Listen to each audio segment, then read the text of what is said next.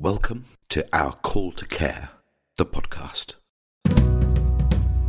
What's special about Tesco Mobile? Tesco Mobile is like a family. And it's a family that's growing and building.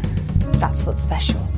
Well, at the moment, as I say, it's an emergency in China, without doubt. I really think, Doctor, you want to treat this like you treat the flu, right? From this evening, I must give the British people a very simple instruction. You must stay at home. I heard a little cry in there. I'm speaking to you at what I know is an increasingly challenging time. I'm a critical care nurse. I've just finished 48 hours of work. I just wanted to get some stuff in for the next 48 hours. The government says we're still not past the peak of the coronavirus outbreak. I just don't know how I'm supposed to stay healthy. We will win because our NHS is the beating heart of this country. It is the best of this country. It is unconquerable. It is powered by love. Just stop it, please. We're willing to help regardless of your background, who you're with as a network provider, how you've broken your phone. It's having that willingness to help, whatever your situation and however hard things may be. I think there's always someone that can come and help you out. It's the people that make this business. I think that's the USP of Tesco Mobile. You wouldn't get it anywhere else. Your business has a soul, it has real people and genuine people who care. What's special about Tesco Mobile is it allows me to be me. We're unique, and we're unique in the way that we care for human connection. It's a horrendous way to live, and it will kill people. The average age of death of a rough sleeper is 47 years old. It's insane, isn't it? Our guiding principle is that we don't give up. The reason we're doing this podcast as part of Our Call to Care is to share the stories of human connection that we're closest to. And at this time in particular, to connect everyone in the business to some of the people behind the incredible number of ways in which Tesco Mobile is reaching out to connect, to care, and to help. Each week, we'll try and shed some light on a different story in a personal, human way. And right now, when we're all aware of how important it is to stay home, we thought we'd start the series with a story focused on a group of people who don't have a home. It's a story, by the way, that contains some adult topics and a bit of colourful language here and there. So just a heads up. But don't worry, we'll warn you when it's about to heat up, and you can skip forward 60 seconds or so. Now, to help us share this story, let me introduce you to a few people. I'm Liz. I normally look after Clubcard for Tesco Mobile, but right now I am leading one of our coronavirus response work streams, all about how we can help the broader society at the moment, and how we can continue to live our purpose as Tesco Mobile, as caring for human connection. And the one real key thing and our intent and objective of all of this is to help people who can't connect to connect. It was Liz, in this instance, who led the Tesco Mobile response to a request for help by donating a number of phones and airtime. And you'll hear soon, by the way, just how powerful airtime is in this story. Some of you may be familiar with Liz already, and we'll hear again from her at the end of the podcast. But here's a couple of people you probably don't know yet. My name is Robert White. I'm the lead commissioner for rough sleeping support services at Westminster City Council, and I'm responsible for the strategy to end rough sleeping in Westminster. That's Robert, who coordinates a small army of organisations in London working with rough sleepers. And this is Kath. Our team works 7 days a week out on the street. Kath leads a team at St Mungo's who work on the front line of cities across the country. That's early in the morning. On the streets. The 6 a.m. start. Every day. When people are waking like many of her colleagues, Kath's what you'd call so committed to the cause. From 9, 10 at night through to 1, 2 in the morning. You'll hear more from her in a few minutes. But for now, let's get back to Robert. I was curious to ask him at the beginning of our conversation what led him to be working in such an incredibly important and challenging job. Yeah, originally it was never an intention. It was just a temp job that I had working in a housing department where I grew up, and just really managed to get a job in the local authority around then. And as I say, I've been doing it then for 5 years. So I kind of fell into it, to be honest, but I can't imagine anything else. I don't know why I was wasting my time doing other things. This is for me. Robert's one of those people whose sense of purpose is as clear as his point of view. You know, we get to help people. Every service that we commission is designed to support people away from rough sleeping. And rough sleeping isn't really a housing problem. It's not the fact that there aren't enough houses for people, although that is an issue of homelessness. Once people sleep on the streets, it's a huge complexity of health problems, from mental health to physical health to substance misuse. And so our services are designed from a sort of psychological perspective. How do we get people into services to repair some of the psychological damage that's happened to them? You won't find anybody who spends an extended period of the street who hasn't suffered some sort of childhood trauma, and so it's working with them to try and unpick what that trauma was and hopefully help them come to terms with it so that they can live an independent life. Housing is just one part of that. Sure. What are some of the misconceptions that people have about people who are homeless? There is a lot of assumption that people are on the streets because of their own doing, and they're choosing to be there. And, you know, councils, local authorities, central government, they are guilty of suggesting that people are, there's plenty of offers available for people, they're simply choosing not to do it. Well, there is some truth in that. Their offers are made to people and they say no to them. Sometimes offers are made day in, day out for 20 years before somebody says yes to them. But I think it's important to be clear that we simply have to adapt our offer until it does suit that individual at a time that suits them. Whenever we speak to people that have been through that hardship of rough sleeping and come out the other side of it and have a semblance of independent living, there's common themes that they are completely invisible on the street. They have no self-worth, no self-hope, and their existence is hopeless, and they essentially live for that day. There is no simple answer. There is no silver bullet to this issue, because every single case has its unique situation, and the solution for an individual is unique from one person to the next, which makes the job difficult, makes the job of our support services very challenging. But if you approach rough sleeping through the health lens of psychology and understand that decisions that people make and behaviours that people exhibit are almost exclusively down to their psychological makeup and their experiences through life, particularly through childhood, then you can have a different attitude to how to help people. A really good example is when I worked in a local homelessness project for men who had spent quite a long time on the streets, so their support needs and their behaviours were perhaps considered in the kind of higher support bracket, you know, quite intensively needing help. And I was talking to a gentleman who was being quite pleasant with me in the reception, and we were chatting away for a while, lots of discussion about all sorts of different aspects of life and things that he enjoyed, and football and different stuff like that. And then somebody walked through and offered him a piece of cake, and he said no thank you, and the person that was offering it was quite pushy with it. Said, go on mate, have a piece. Are you sure you don't want a piece? Go on, it's really good, have a piece. And he lost it. He grabbed the cake, he threw it, he smashed the reception to pieces, and we didn't see him for about a week after that. When we got a chance to return to him, and after quite a long time of conversation, it became apparent that part of the abuse that he had suffered as a child, one of the examples directly related to being forced to have cake, and it was a direct attribute for him. And the initial reaction to him smashing the place up is, okay, well then we've tried to help you, then you can go on your own way, then you're not allowed to stay here anymore, you're too dangerous, you're not allowed to stay here, we're not going to help you, we've tried but you failed. and you chose not to accept the help that was offered to you, as soon as you dig beneath the surface and understand the psychology behind people's behaviour, then you can adapt what your support offer is.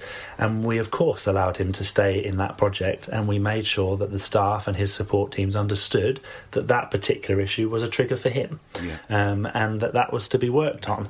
And so the reason he smashed up the place is it's not about removing culpability, and people need to, of course, be responsible for their own actions, but it's about understanding why behaviours are the way they are. People may be embroiled in drug addiction or an alcohol dependence. I can guarantee they're not choosing to be in that situation. They may be choosing to take that hit of crack that day, but they're not choosing that life for themselves. It is not a lifestyle choice because it's a horrendous way to live, and it will kill people. The average age of death of a rough sleeper is 47 years old, so you will die, and you'll die prematurely, and so it's absolutely not a lifestyle choice, and that's the main misconception of the general public, I think.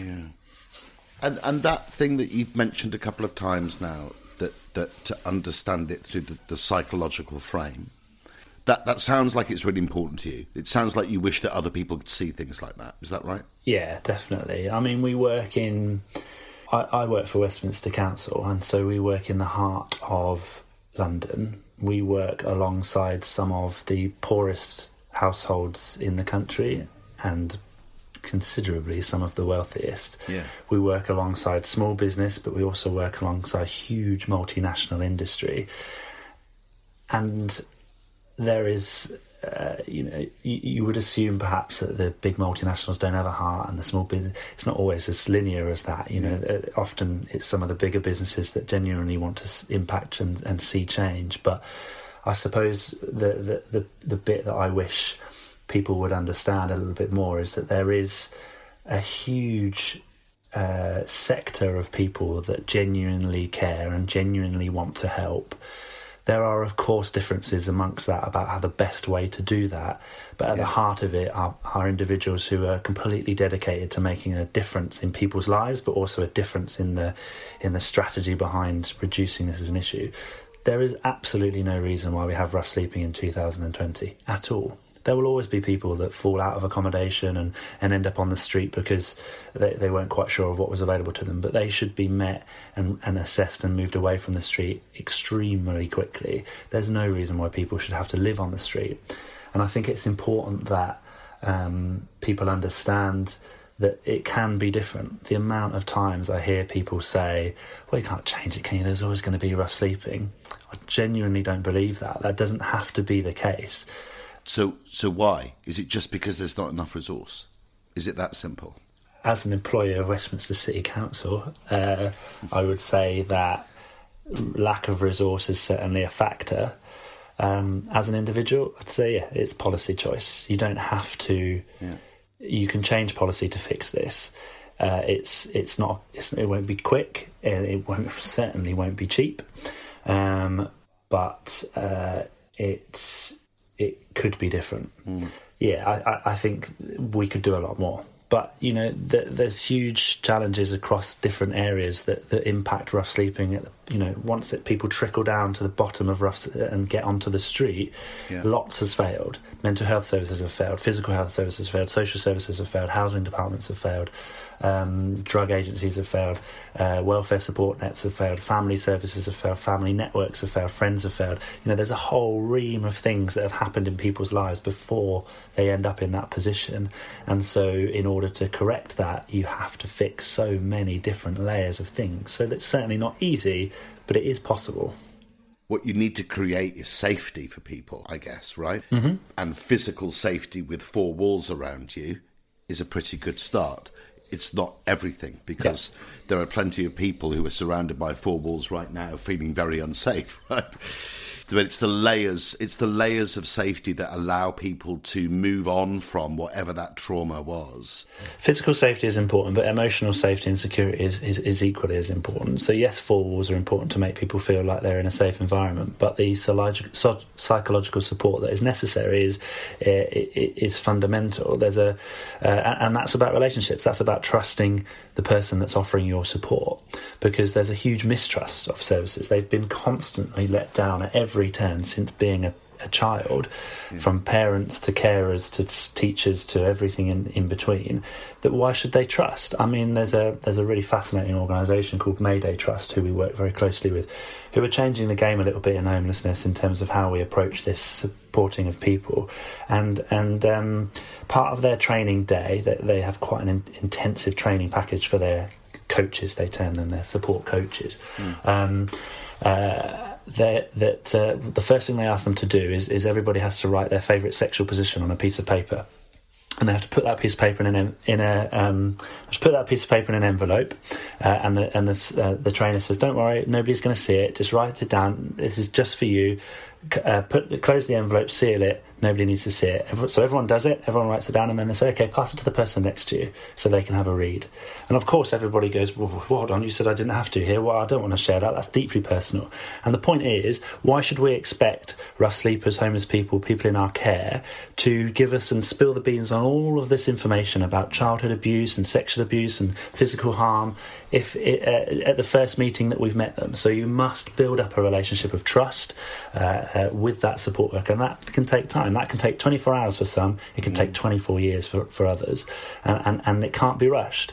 There is no value in me as a commissioner commissioning a service with an outcome expectation or a KPI that says you must change this person in a certain period of time. It's completely futile, because people change at different rates and people develop at different rates, and their understanding of what is positive progress is different to the next person's. So expectation levels have to be as individual as the plans to support them themselves, and that's what's got to change in this sector more and more, I think. Trust, care, taking time. I don't know what it's like for you listening now, but as I listened to Robert, I found myself challenging assumptions and questioning a lot of my own opinions. At the end of our conversation, Robert said I should probably talk to someone who's working on the front line and who actually handed out the phones that we donated just last week. Here's Kath. You were there on the night that the phones arrived. You said you were doing a shift. So on Thursday night, we did a full coverage, a shift of the whole of the borough, so checking every single street. And I had 50 phones. Okay. And every person that we met who didn't have a mobile phone, because we didn't have any accommodation available on the night, because our accommodation was full that night, but we were able to give the mobile phone to that person, take down their phone number. Obviously, because that also had credit on it, it was brilliant. So we could give them our triage number. Right. But we also followed up with a phone call the next day to complete an assessment over the phone so that we could get them into COVID Protect accommodation. Okay. What the phones also enable us to do, so we've changed, we've sort of adapted to this pandemic, and we try to limit the amount of face-to-face contact that we have with people. Of course. For your good and for everybody else's, well, mainly for their good, really. I think many people think homeless people might have COVID-19, but the likelihood is actually within the outreach work, we're probably more likely to be spreading it because we're seeing multiple people. Of course. And so whenever we're having any engagement with individuals, we explain why we're socially distancing from them, and it's for their protection. Okay. And many homeless people have multiple health conditions that put them into the vulnerable category. Of course, yeah. So we need to safeguard them. By having the phone, we're able to do daily welfare checks on everybody. We're also able to monitor whether anyone's displaying symptoms or not. And we have different types of accommodation. So if people are developing symptoms, they're moved to a symptomatic accommodation. Okay. So you're literally able to connect with those people that you wouldn't have been able to connect with? Yeah. And by having the credit on the phones as well, lets people have choice and control as well, and be able to connect with the outside world. And actually, when I was giving the phones out on Thursday, and people knew that there was money on it, two people went into tears because they were like, we can now contact our family.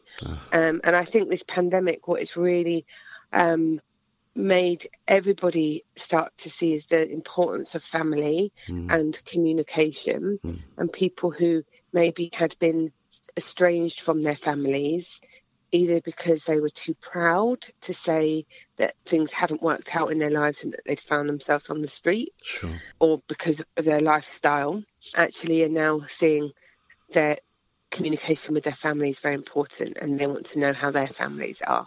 That's amazing. The lifeline that a telephone can bring, but to people who don't have a telephone. And I suppose what probably no one would necessarily think about is there isn't anywhere to buy a telephone anymore. The only way to get it would be to do it online. Yeah. So if you don't have access to doing things online, you can't buy one. Yeah. So even if you wanted to make contact with your family, actually, if you're on the street, there's nowhere for you to go and make contact. Yeah. And that's obviously why I want, more than happy to speak to you, because I don't think you realise how 200 phones impact us greatly. But our next challenge is actually how we keep phones charged. I was going to ask, how do you do that if you're on the streets? How do you keep your phone charged? Well, in lockdown, it's really hard. So what we're doing, when we got the phones, we opened all the boxes, obviously set all the phones up, and it looked like the mobile shop in our office, because every plug socket we had them plugged into to give them more charge, because phones normally come with a little bit of charge. Yeah. And the phones that you gave us, the battery actually lasts a few days. Okay. Because they don't have data or any of those things. Right. So actually they're really useful for what we need them for. Yeah, okay. But I think we're going to have to start looking at power banks. Yeah. And because you used to be able to charge your phone at train stations, like they'd have USB ports there. Yeah. They've now closed down all those benches where the USB ports, because they don't want people to loiter. To hang around. So it's making it incredibly difficult. I've always said, as soon as the community realise the impact that they have when they give people £10, like, it's not fixing their housing issue, it's not fixing their trauma, it's just adding to it. And we all have to be a bit cruel to be kind. And it's, the warm fuzzy feeling when you give someone a tenner isn't actually going to change their lives. Yeah. But by giving them the means to be able to actually exit the life that they're in, which is why the phones are more powerful than any £10 cash that anyone could get. Yeah. But also giving people the dignity, like having the phone credit on there. It's so important for us that we're not saying you're worthless and we're just going to give you a burner phone or cheap, we're like, we want to make contact with you, but we also want you to be able to make choice and control and make contact with who you want to make contact with. There's credit on here, so you can do that. You're giving them dignity. You're giving them You're treating them like an adult, aren't you? Yeah. If I don't know if you've got time, but I'll share with you a poem that a client wrote. Yeah. It's not about the pandemic, but it really sums up what Street Outreach does. And I think for people that don't necessarily know the work we do, because our guiding principle is that we don't give up. I told you I'd waffle. I waffle. It's fine, Kath, it's fine. Great. What's the poem? So I read you the poem. Okay, so it's got a swear words in it. I should warn you here. The language coming up is colourful and certainly not for younger ears. So if you have children listening, or if you're a bit sensitive to choice language, best to skip ahead, just for the next minute. Those bloody Mungo's fuckers just woke me up again, and just as all the drunks had stopped passing by this den.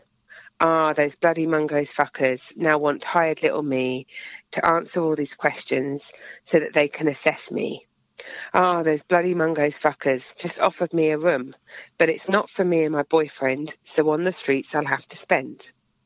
My bloody boyfriend just hurt me very much, so now there's only one left in this little hutch. Wow, these Mungo's people have been my saving grace when my lover and my partner spat right in my face. Wow, these Mungo's heroes have helped me once again when I was all alone and I felt like I didn't have a friend. So thank you, Mungo's heroes. I'll make you all so proud, but mostly not to see me sleeping on the ground.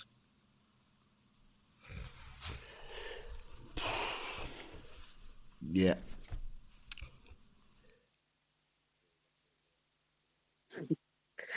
And I think so we are the Mungo's fuckers. We're the people that wake people up in the middle of the night, and everyone is like, what are you doing here? Yeah. Like, and some people are like, are you my angel? Some people are like, you really are a fucker. But ultimately, the reason we're doing it is we might not be able to get people into accommodation that night, but we will always be there, and we will always go back, and we will never give up. Now, just before we leave, Kath, if you've any doubt lingering about the value of this particular donation, have a listen to this. The mobiles are so important. So I say to my staff, if you think to find somebody can take us up to an hour walking around the streets to find them, to phone, so we think of like my staff's hourly wage, looking for somebody, or by them having a mobile, we can make instant contact with them. We can help so many more people by having phones. So today we'll have 35 places available. If we then physically have to go and find the 35 people, that might take us 3 days. Of course. By knowing that we've got their phone, we can get them all housed within 2 hours. Yeah. And that's the impact. That's the impact. Now, we're almost at the end of this Our Call to Care first podcast. If you've any feedback, let us know. We'd love to know what you think.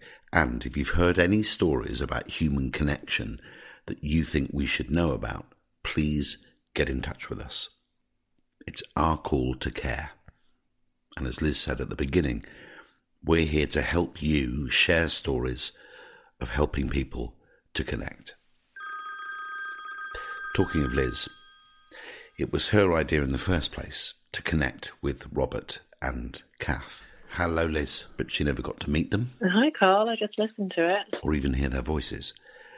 So we thought it was only right for her to be the first person to listen to what they said and what you've just heard. Okay, how was that? And immediately after she'd done that, I can't believe it. We spoke on the phone. It's it's insane, isn't it? I didn't get it. I didn't understand it before that at all. Like it's so much more complicated than I would have expected. Yeah. What it means to be a rough sleeper and all the things that go behind it. Is that what you mean? Yeah, just the complexity of how people arrive there, the complexity of helping them, and then how all of that is just exacerbated in the current situation. Yeah. It was far more, it was illuminating, but also just far more complicated and intricate than I could ever have thought. Really. Yeah. How does it feel to be helping people like that? Well, it feels great. It felt good when we donated it before and when we get an email back and say, how wonderful it is. But, I certainly didn't truly understand the impact of it until hearing from them around really what it looks like. It seems it's such a clear and binary decision for us when we're helping people. Okay, you get a few lines on an email and people asking for help, and we're all compassionate people, and Tesco Mobile and Tesco in general, we all want to do what we can right now to help. And the fact we've got a process and a kind of an agreement that we can help people that ask it is great, but it's a few lines on an email. It's that seems like they need some help, and yes, we can help them, so we should. But it's so much deeper than that. And to then hear just how impactful it is, it just puts it into perspective. Yeah, it feels great. It feels great, which I guess is an odd thing to say when you should get some sort of pleasure out of helping and kind of trying to alleviate someone else's suffering and pain, but it feels great that we can do that. Well, yeah, but then in a way, that's the great thing about having such a clear purpose, isn't it? It's because let's be really honest, it's really easy for a big commercial company to throw some money or to throw some kit, the way of a charity every now and again. That's easy. I think what's really interesting about this, and let's see how it plays out, but to have that core purpose, that it's not just about, we give lots of money or we give lots of things. This is about a way of thinking, a way of being. I think it's unusual for a business to open up to this kind of way of thinking. Yeah, I think you're exactly right, and it is born out of having a real clear purpose, and I completely agree and want to live our kind of caring for human connection, and I think that enables us to do this kind of stuff. Yeah, but it also puts it into a completely different light for me. So yes, we do care for human connection because as a company we have that heart that we want to make sure that people can connect. But then when you put it in the context of rough sleeping and the work that is happening in Westminster Council, it takes on a whole different meaning. Yeah. Like, never in my kind of wildest imagination would I be thinking that the kind of output of our purpose or the clarity on it would mean that somebody in Westminster might then be able to connect with their family after years on the street. Like, it would never have occurred to me that it would have enabled something that far down the line. Yeah. But it does. Like, we didn't need to set all of that out at the start. We didn't need to think about what that purpose could eventually mean, but by having it and having that clarity as a business and us all living it and believing in it, it can have that sort of impact and effect. And it's just amazing to see. In general, outside of coronavirus and other things, actually, I get a lot of pleasure from my job. I find it interesting, and I then put it in context of what Robert and Kath are doing and how difficult their jobs must be generally, like how much they must deal with on a day-by-day basis. It's far greater than anything that we could deal with anytime. And then you then add on top this kind of global pandemic and just think how much more difficult their jobs would become.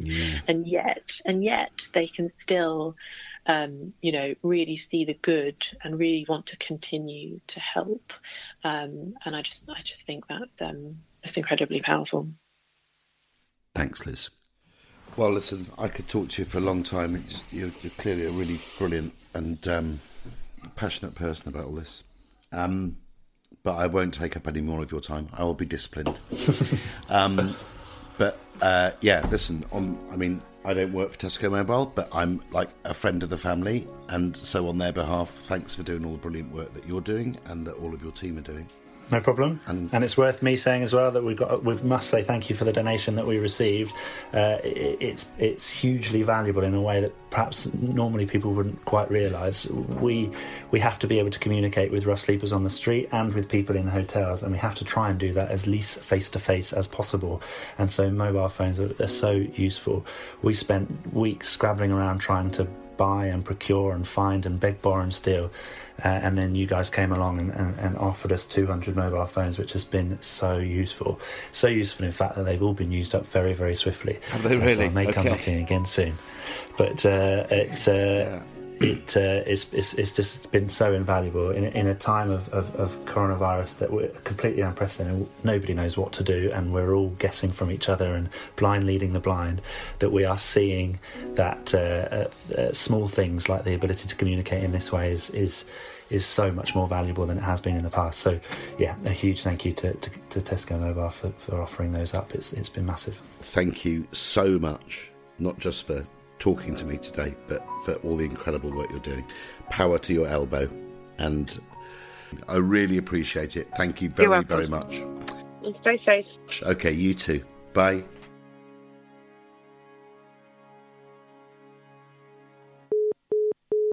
Thanks for listening.